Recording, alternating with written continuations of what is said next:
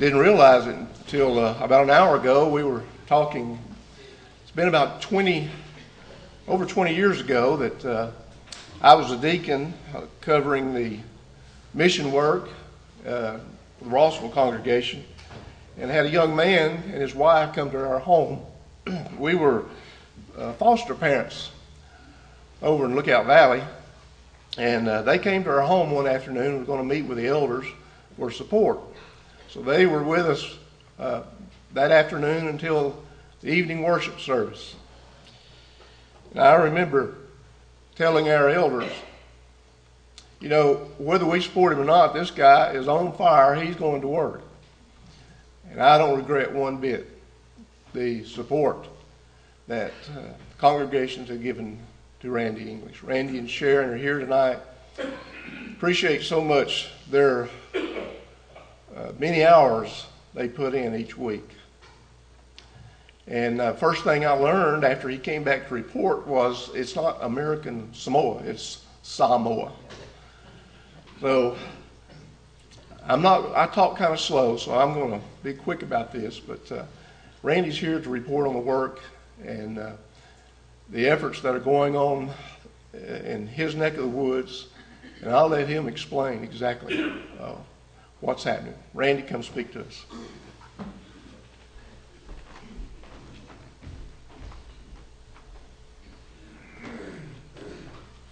Well, I want to thank Brother Steve and JC and John, all of those men who gave their time this evening. We had the opportunity to meet before services, and we were able to share quite a few things there. And Brother Steve is right. It was actually in 1989 when we came to his home for the first time, and I think it was that same year that I showed up at some of others' homes here with us tonight at the White Oak congregation.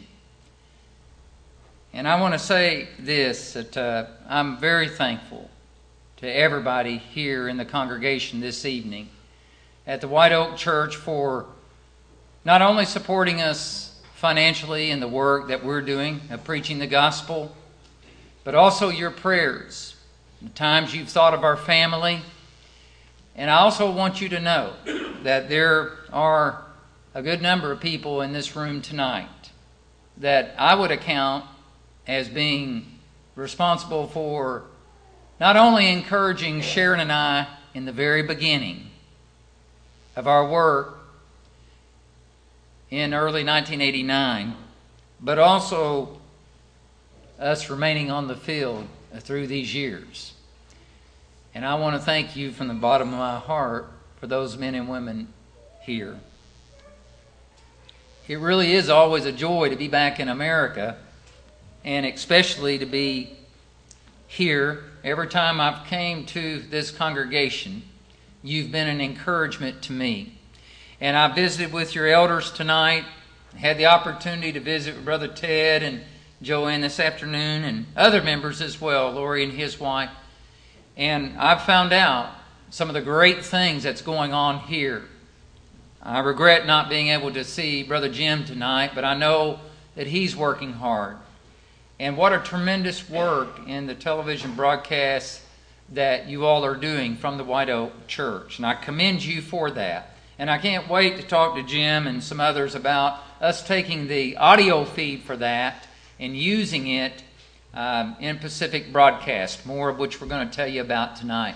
But it's just great to be among people that we feel very at ease with. And I know that the times that I've worked on the field with some of you, I remember Brother Joe and I laboring in the Pacific and others here, that I could tell right then and there that we were working with men and women who loved the truth of the Bible, who were going to remain in the truth of God's Word and do so in a loving way. Speaking the truth in love, that's what Paul said, right? And, you know, when we're working in areas of the world like you're going to see this evening, or wherever we may be, we really have not but one leg to stand on, and that is the gospel. The truth of the gospel. Shame on anyone for ever having come to the gospel and forsaking it. But we know that this is a congregation that loves the truth of God's Word, will stand on the truth of God's Word, and continue to see that it is taught and preached, and in a loving way. And we appreciate and respect you so much for that. I'd like to ask you to open your Bibles to the book of Colossians, chapter 1, and we're going to look at a brief passage here that the Apostle Paul brings to us.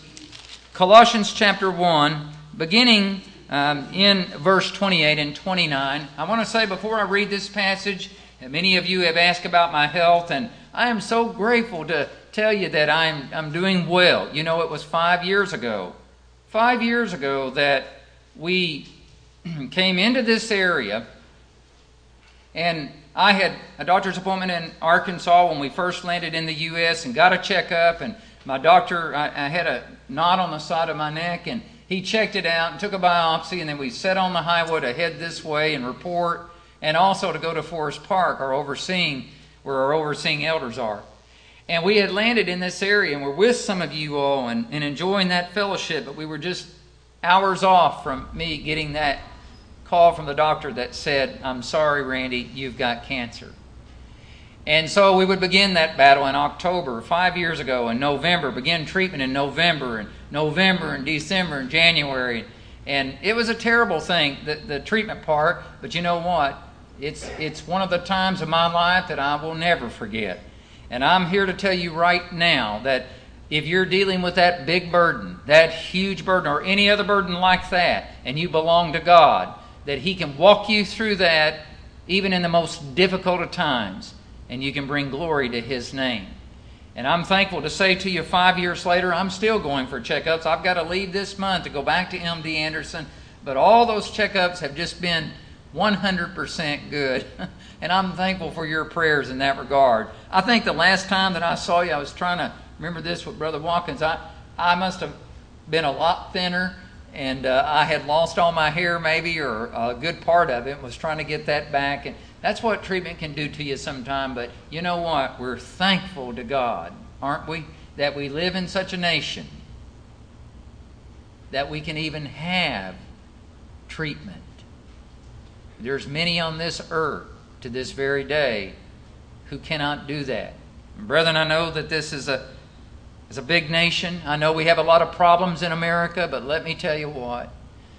Please know and understand that this is a wonderful nation. It's a great nation. We're just big, and we have a lot of problems because we're big, but we're blessed immensely in so many ways. And I'm thankful to be able to have that health care, as I know you are. Let's look at the book of Colossians, chapter 1. And verse 28, we'll begin there. I'm reading from the New King James Bible. Paul the Apostle says, "Him we preach, warning every man and teaching every man in all wisdom, that we may present every man perfect in Christ Jesus. To this end I also labor, striving according to His working, which works in me mightily." The Apostle Paul shares with us something here that I think in principle is extremely important when we think about our lives of Christians and winning others to the Lord. That's the work that you and I are in. Regardless of what our secular work would be, we belong to the Lord. And somebody has brought the gospel to us and shared it with us, and for that I'm thankful, as I know you are. But Paul helps us to see some very important things here I want to share with you before we go into our report tonight. And I hope that you too will remember these things. The first thing that I believe that Paul helps us to see is that if we're going to bring people to the Lord, if we're going to bring individuals to the Lord, if we're going to win families to the gospel, if we're going to bring nations to the Lord, then we need to be able to communicate with people. We need to be able to communicate the Word of God to people. Look at what Paul says in verse 28.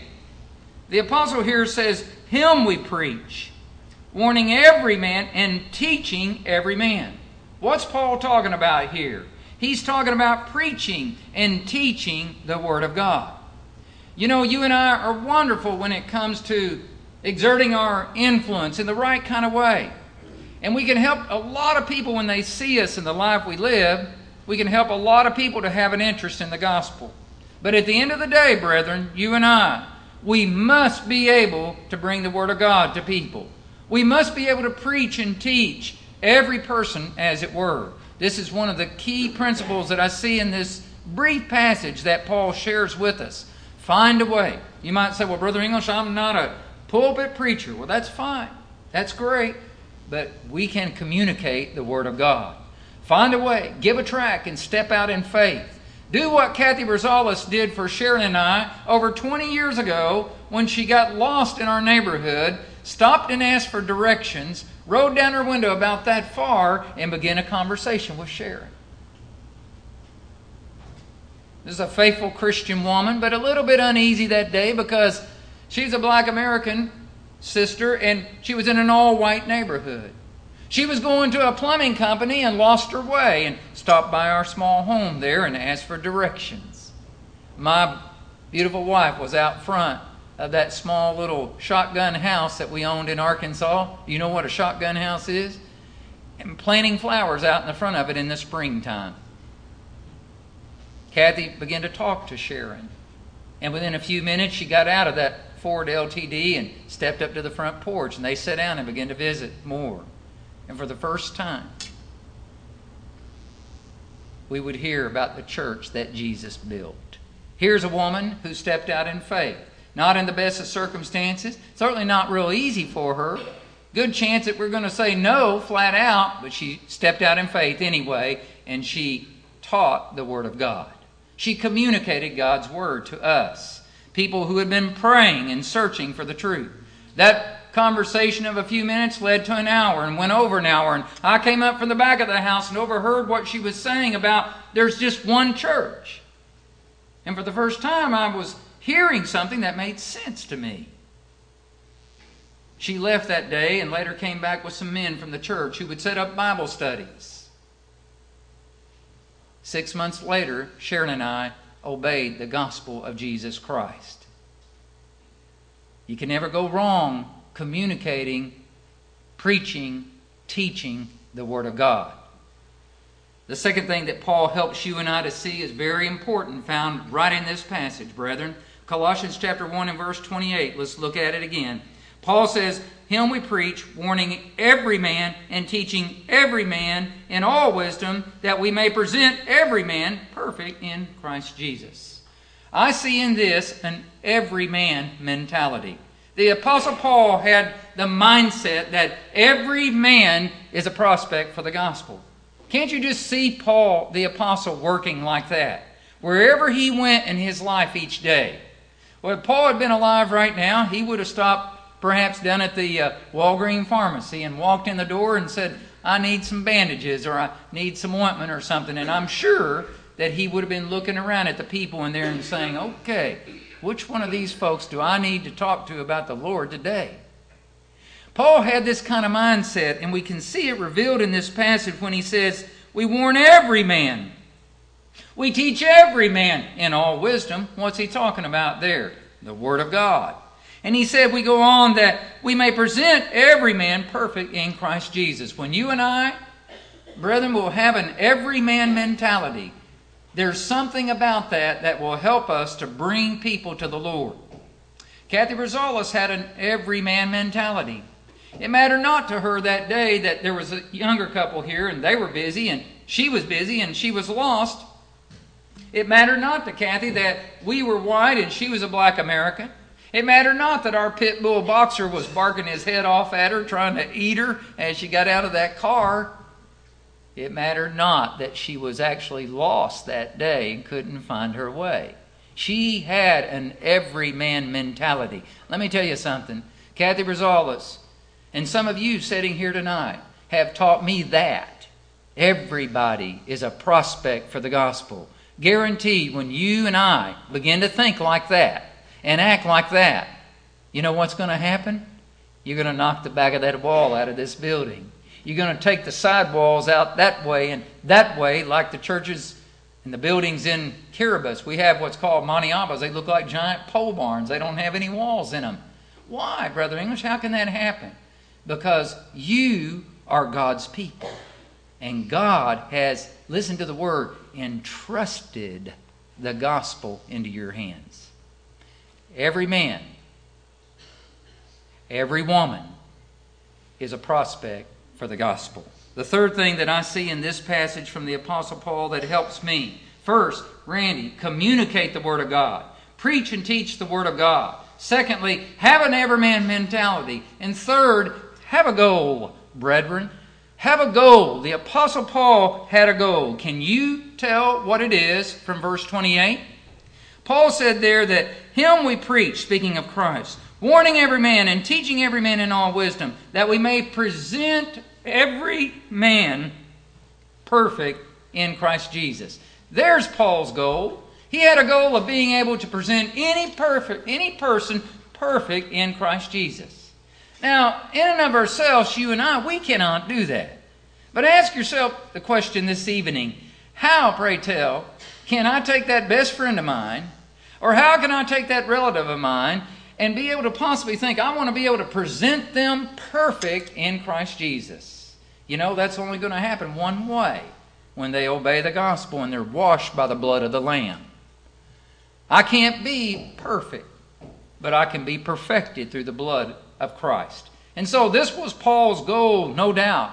When he met a person, he wasn't just thinking on a mid-level about them. Well, I wonder if I could study the Scriptures with them, or I wonder if they're really listening. I'm convinced that Paul, the apostle, had the goal of being able, after his time with every individual, of being able to present them perfect in Christ Jesus. What a lofty goal that is. I've tried to set my mind on that kind of goal. If I don't do that, then I begin to think about little things that can get in the way of someone obeying the gospel. Now, I know Sharon will disagree with this, but I am somewhat a stubborn man. And I'm sure she may tell you that, or maybe not. But you know, Kathy Rosales, I recall, and others there at the Church of Christ in Fort Smith, Arkansas, they had to work hard at teaching me. I feel terrible about all the questions I would pepper them with and all the objections and everything, but they stood right in there with me. And I think about men like Roy Donovan and Jack Harriman and others who stood in there in those Bible studies and just patiently answered my question. And I know that men like that and others like them and women had a goal. We want to see this young man and his wife perfected in Christ. I'm telling you today, when you set that kind of goal for one of your good friends, for one of your relatives, for a nation of people on the other side of this great country, for a community down the road, set your goal to see them perfected in Christ Jesus and work toward it. Watch what happens. God will bring a wonderful increase. And so these three very simple Bible principles I wanted to share with you this evening, brethren, because these are the kind of things that are being done in the Pacific to help us to evangelize an area of the world that is so remote, logistically difficult to get a hold of. And we have, as I said in the beginning tonight, really only one thing to stand on, and that is the Bible. And these very simple principles, when they're combined with hard work and sticking to it, staying with it, result in God giving a great increase. The Apostle Paul said, I planted, Apollos watered, but God gave the increase. And so tonight, I want to share with you a few things in our report on the work in the Pacific so that you may see how that God has given an increase. And I want to say tonight, too, that as you see these things, these men and women that are in our presentation tonight, that these are hard-working Christian people for the most part. Others in there might not yet be Christians. But I want to say that this great increase that's happening from nation to nation to nation doesn't come without difficulty. It doesn't come without hard work. But you've persisted, and we're persistent. And to God be the glory for the great things that He has done. The work in the Pacific really is about a whole lot of people. It's about being able to come into an area where the gospel has never gone before, and bringing the gospel for the very first time in some of these nations. I'm sorry my button's not on. Our brother warned me there, and I think I got it right now. How am I doing? Not too good. I just failed my first electronics test. Thank you. Are you okay? Thank you. Isn't he wonderful? He's been helping since I walked in the door. Now, thank you, brother. Thank you. Well, I'll just speak up. I don't see a portable mic, but if I'm not loud enough, you let me know, okay? And you just do this, and I'll raise it up some, because I might be out here with you a bit. Reaching remote homes in the gospel is what you have sent us out to do. That's the mission that you sent us on. The elders at Forest Park oversee that mission. And so we have done our best to faithfully carry out that task. Truly, this is good news. The Forest Park elders that oversee our work in just a few days from now are going to begin the World Mission Forum. Their theme this year is Before You Tonight in Proverbs. As cold water is to a weary soul, so is good news from a far country. Man, it is great news, isn't it? It's good news when we hear about people coming to the Lord, whether it's right here in our own neighborhood or on the other side of this great planet that we live in. We are involved in many facets of the work. Of course, to do that, we have to report the work to you. We try to do that through several mechanisms. We're moving more and more and more into an electronic world. But I'm reminded by my dear wife and some of our very dear co-workers that the printed page is still needed. And so our newsletter, Sunlight in the Pacific, has been in remission on the print side and into e-version more recently. But we are moving it back to a printed version. Plus, we have it available online at this website and in other places. Sunlight in the Pacific focuses on the Lord's work, focuses on the culture, and it focuses on some about our family and what's happening with us. Also, you can find out many things about what's going on in the work through the Pacific Broadcast website. Now, I'm going to tell you more about Pacific Broadcast in just a moment, but it's a growing part of the work in the Pacific. Oversight of a work is vitally important. You would want that for any missionary that you send out. The Forest Park elders faithfully, diligently oversee the English family in the Pacific. These are good men. These are certainly qualified men and godly men. And they work hard. They know the Pacific better than we know the Pacific. And we have full confidence in their ability to oversee our work there. We're grateful to see them on the field at least once a year with us in the areas where we work. Supporting the work is something that has to be done. And it's a joy to support a work that I would say is a great work. Nehemiah called the work of God on the wall a great work when Sanballat and Tobias told him, "Hey, Nehemiah, why don't you come down off of that wall?" And he said, "Why should I leave this great work? It's great because it belongs to God, and it's worthy to be supported because it's preaching and teaching the truth of God's Word." And we're thankful for the brethren here at White Oak and for your wonderful contribution to helping us spread the gospel in the Pacific. Doing the work is a daily part of it. We don't just try to plan an event and do that and it's over with, but it's day after day after day. That really does take a commitment on the part of your family. I want you to know that I value my family very deeply. First and foremost, my wife, who went to the field with me in 1989. And she was pregnant with our first son, Garrett, who would be born in less than 60 days after arriving on the field. She was introduced to the LBJ Tropical Medical Center, which is basically a giant screened-in porch. And that's where we had our first baby. I remember he cost us $35. And the next one was $5, I think it was, unless I've got that backwards. Somebody said, "Well, that's not very much money," but then again, you get what you pay for. Is that right? And, well, they were worth a lot, but I only had to pay $5 a head. These children are absolute blessings to us. They were born and raised in the Pacific, faithful young men. And of course, we had Cassie Leilani to come along. She was the last of 5 children. And of course, my dear co-worker, Sharon. She's here tonight, and I hope you do get the opportunity to speak to her. This woman has never asked me to come off of the field in the 23 years that we've labored. And I'm thankful and grateful for that. You men, with your spouses sitting beside you tonight, I know you know what that means. But if she did ask, I'm convinced she would have a good reason. And I'm convinced that this man would listen. And I hope you'll have the opportunity to visit with her for just a moment this evening as we're here. Faithful co-workers are without question at the center of the work in the Pacific. It takes a lot of people to work in such a large area. Men and women who faithfully teach the Word of God. Listen, I recall in the early years when you all have sent us out, and even in the beginning years of the work, beginning in 1989 and 1990, working with a man by the name of Jim Bierman, who had already preached the gospel in the Pacific. And the beautiful thing about it was that we would go into the Pacific in an area to work like Fiji, and Jim would come in there to workshop the gospel meeting. And one of the things that was great is we didn't have to tell people who Jim was. They'd already heard him on the radio. And it was automatic contacts for us. That early awareness of the fact that you could preach the gospel on the radio in these countries and have an open door of contacts settled into my mind and my heart. I never left that aside.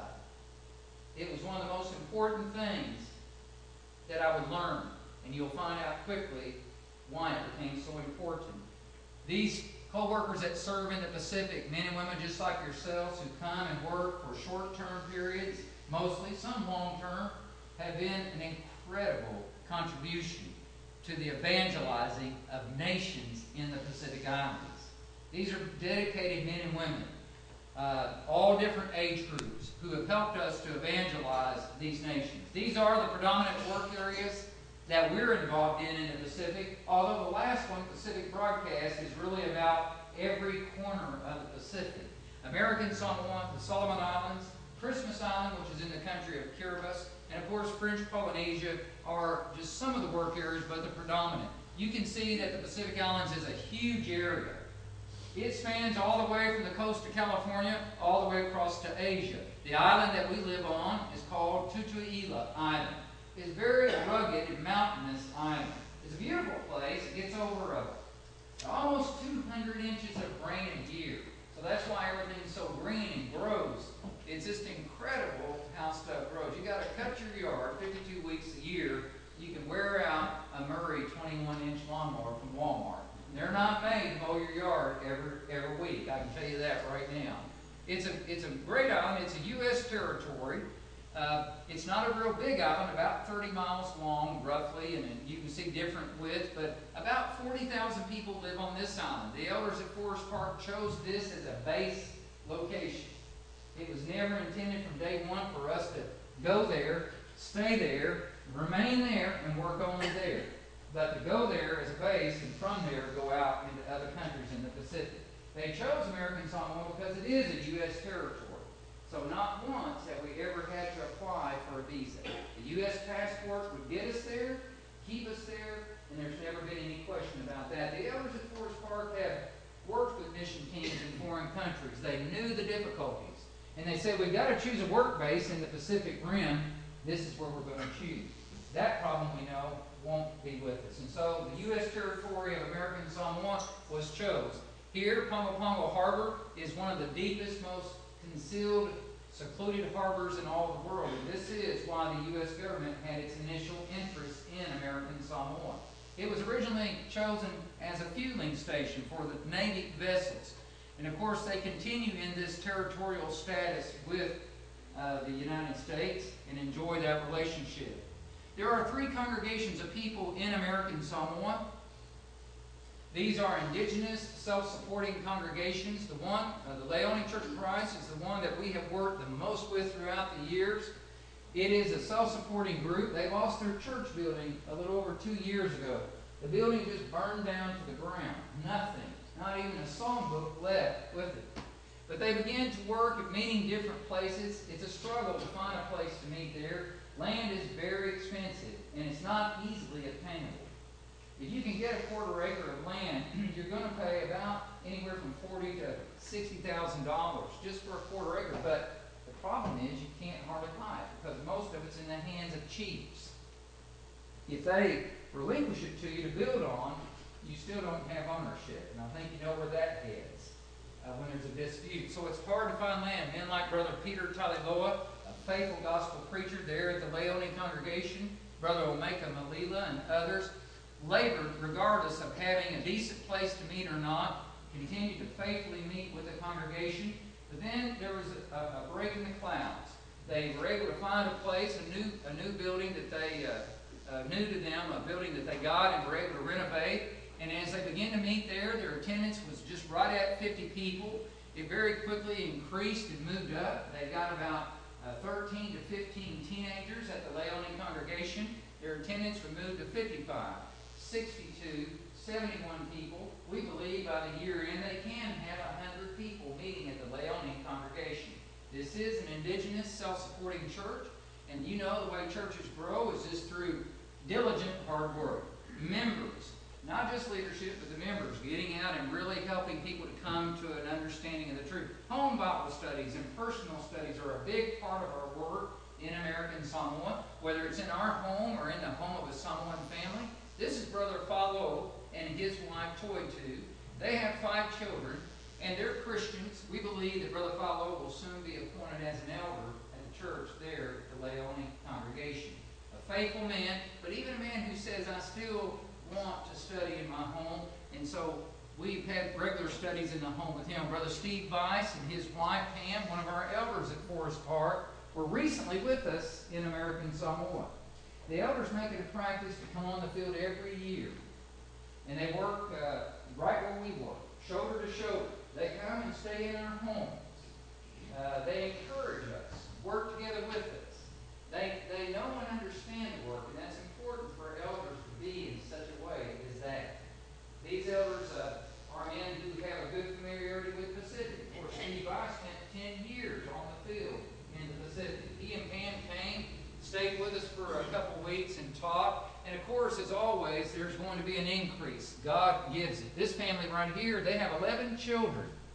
These folks we met about 6 or 7 years ago. The mother and father began Bible studies. One obeyed the gospel, then the next, and then the oldest children, one by one, began obeying the gospel. Wonderful Christian family there at the Leone congregation. Good families, good sermons, good lessons like this are taught to help to ground people in the faith. Simple Bible lessons, but Bible lessons that teach. This family recently came to the congregation saying, you know, we have heard that the Leone church is in the Bible. We're new Christians. We want to learn the Bible. Now, that's no negative reflection on the other brethren there. That's just what they had heard, and so they came on that basis. And I reminded the brethren there, the local leadership, you heard them, you know what they're looking for. They're expecting you men to teach them the Bible. Never mind the fluff. Let's get down to the Bible and the truth, speaking in love. And so this is what's attracting people to the church in the Pacific Islands. Men and women just like this, families and others, are coming and listening to the gospel.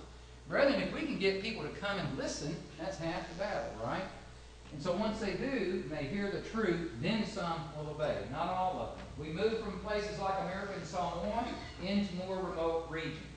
And let me tell you what, it doesn't take long to kick out our country on a small plane. We'll go over to another country, land, and then perhaps you could get on a boat to get to an area like this and begin working. This is very typical of what you're seeing right now in those remote environments. These are people largely that have not had a lot of people from other countries to come into their island. So if you were to go there, or I were to go there, chances are we may be the first people from outside the island that they've ever laid eyes on. They're going to receive you because of the custom. They're going to receive you in a good way. But they're going to do so under the auspices of their village leaders. Their elders are going to always know what's going on while you're there. So there's a protocol that we have to observe when we go into those islands. And you want to do that. I learned a long time ago when you walk in a country, don't bother saying you're there doing this or that. Tell them straight up, I'm a Bible teacher. That's why I'm here.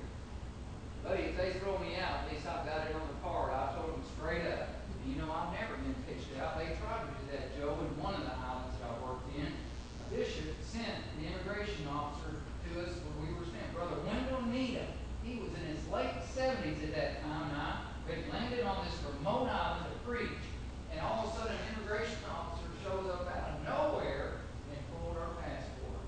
Said, I'm sorry, you're not able to preach here. Why? You don't have a permit. And I said, I just visited with the chief immigration officer back in Guadalcanal. He said, I didn't need one. He said, we'll have to see it like that. So occasionally you do have difficulties like that. But these are by and large friendly people, good people that you can approach. They want to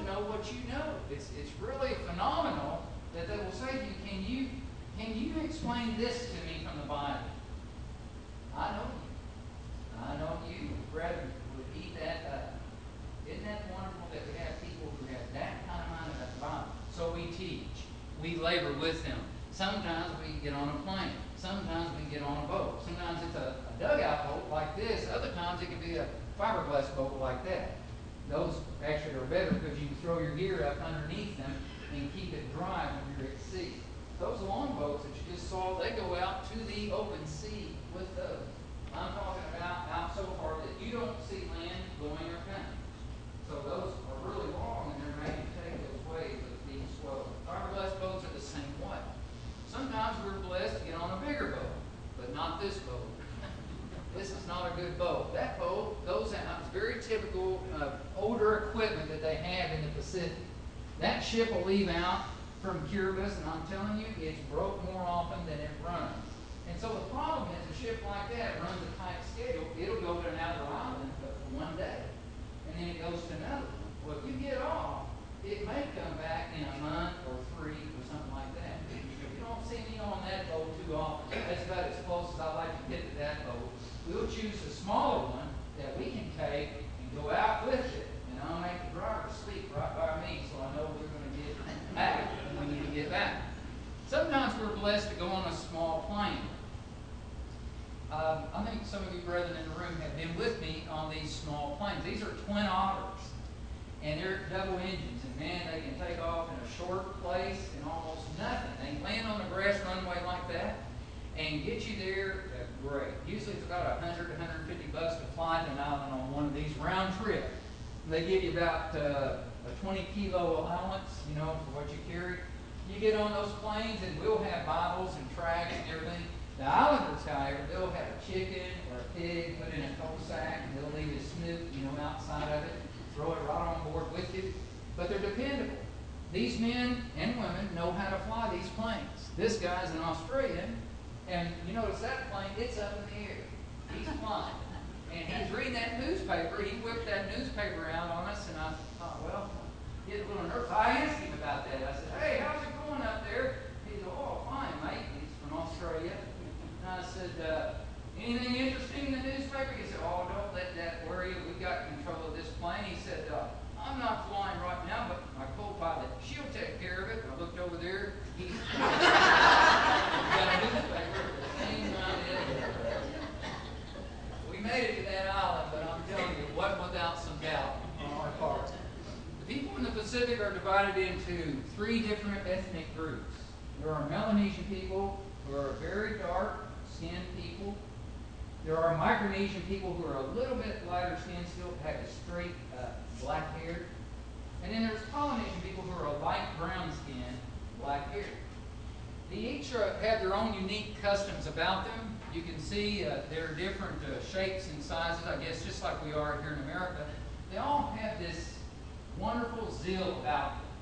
They especially love singing. The brethren love singing. You can put 10 Samoans in a room to sing, and I'm telling you, it sounds like 100. There's something about the Pacific Islanders, they're not inhibited in singing. In our custom, we don't sing out as much, although I got to tell you tonight, you brethren sang out. Thank you all for singing out. And I appreciate that. I know certainly the Lord is grateful for that. But the Islanders really want to sing. And man, when they sing, they'll just push it out there. And a young man, for example, can really aspire to be a song leader. And so they're not inhibited when it comes to things like singing. They really love to sing. They want to learn new songs. And this is good because it's good spiritual food for them. It builds them up when we can sing these spiritual songs. The Pacific Islands are places where building structures are obviously a lot different. This is over in Christmas Island. The brethren built that building themselves there. That's the way it is all through the Pacific. I've never known of a case where they actually hire a company to build a building. The brethren provide the labor. Of course, it's hard for them to get together the funds sometime to build a big building. We can help out with some of that, but not all of that. Sermons like this are meeting congregations like this. That's not a congregation of the Lord's people. That was on the first trip in an island called Ambai in Vanuatu. We had no sooner landed on that remote island, and there was one building, block building. It was a Presbyterian Church building. They sent a message to us and asked, will you come and preach the Word of God? That was like saying sick 'em, to a missionary. There was no strings tied to that. They said, will you come and preach the Word of God? So I had with me 4 other co-workers. We made our way right out of the boat, barely had time to pick our packs up, and we marched down into that village, into this old building, and there's what I put on the chalkboard. That's the first sermon out of the chute. The church and salvation are inseparable. Brethren, when you can preach sermons like this, right up front, among the denominational world, and they hear sermons like this, they're going to learn the Bible. If we preach sermons like this throughout America, over and over again, it'll do us some good, and it'll help people to understand the truth. This is not special because I preach it, it's just a special message. You can't have one without the other. They were game on the church, but they didn't have the plan of salvation down right. They were Presbyterians. But when we showed them from the Bible, well, this is what the Bible says. If you want to be saved, you got to do. And if you do this, you're a part of the church that Jesus built. It perplexed their minds until they saw it in the Bible. 1, stepped up and obeyed the gospel. 2, 3, 4, 5. We went back months later, 4 more obeyed the gospel. Other missionaries went in and continued to preach and teach in Nambai to establish the church that Jesus built. There's no secret to you and I establishing churches anywhere. It just comes through preaching the Word of God, speaking the truth in love. Sermons like this and others, the church, an unmatched authority.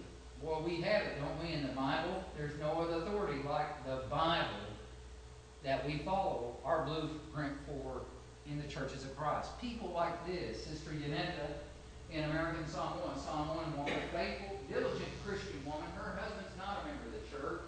She's diligent in the faith. Does a good job of teaching others and bringing other people to services and Bible studies. And although her husband's not a member, she's still faithful. She diligently works with that. And we're hoping to see him obey the gospel. Her children are, and she's led them to the Lord. People in the Pacific don't do things exactly the way you and I do. When we get fish, we usually lay it out, clean it, and put it in a frying pan. They skip that last step. They just lay it out in the sun and let it dry. And they'll catch a mess of fish like this. You can see they've just sort of filleted it out, I guess, and laid it out there. And they'll leave that in the hot sun for several days. And I got to tell you, this is they do this because they normally don't have refrigerators in a lot of the areas. So, it's got like beef jerky, right? You don't have to refrigerate beef jerky. You don't have to refrigerate fish jerky either. And that's basically what that is. But my coworker taught me something on this. You've heard me say this before, I think. You see that stuff, and the flies are all over. From the beginning to the end. You can't see it in that picture. We'd shoot them off. Ran them off. The flies get on that fish from the day you laid out there. So Brother Martin said to me one day, he said, now you want to watch that stuff because you don't want to get a hold of some bad fish. And I thought, well, how could it be any worse? But the flies are on it all that time. And he said, well, if you see a piece of fish that the flies aren't on, don't eat that. Because that means it's a bad piece of fish. The flies won't land on it. And I thought, goodness gracious, what a choice to have to make. Eat a fish with flies on it or don't eat it all. They dry fish out in the Pacific because it's the way they can keep it. Coconut crabs, you've heard about them. Yes, they can bust a coconut. You don't want to ever let one of these little guys get a hold of you when you're working out in the bush in the evening time or any other time. That's why they tie them up like that when they catch you. If a coconut crab gets a hold of you, you'll do some irreparable damage. But they aren't good to eat. They're very delicious. Now, these kind of things like this are not real common to them. This is a delicacy. They don't get these every day. These are sea worms, and they get them on special occasions, and they'll bring them to visitors. So you have something to look forward to when you come to the Pacific. The last time that I was offered these, it was for myself and a co-worker, and we had walked up, and the brethren said, well, we've got a treat for you all. And I turned around to see Buzzer just saying, I saw the back of his heels back about 30 feet off, and taking off and running. That's they taste real salty. That's about all I can tell you. They have more domestic domesticated foods in the Pacific, of course, like pigs and such. Coconut is very important. They use a coconut tree in so many different ways in the Pacific. It's, of course, a source of food. It's made for housing and clothing and crafts, things that they sell. It's literally a lifeline for them. The cities are a lot more crowded in the Pacific. They're modern by third world standards. They're a very, very busy place. The markets, as you can imagine, are probably the most busiest places where they sell things. This is a wonderful place where we do a lot of meeting of people.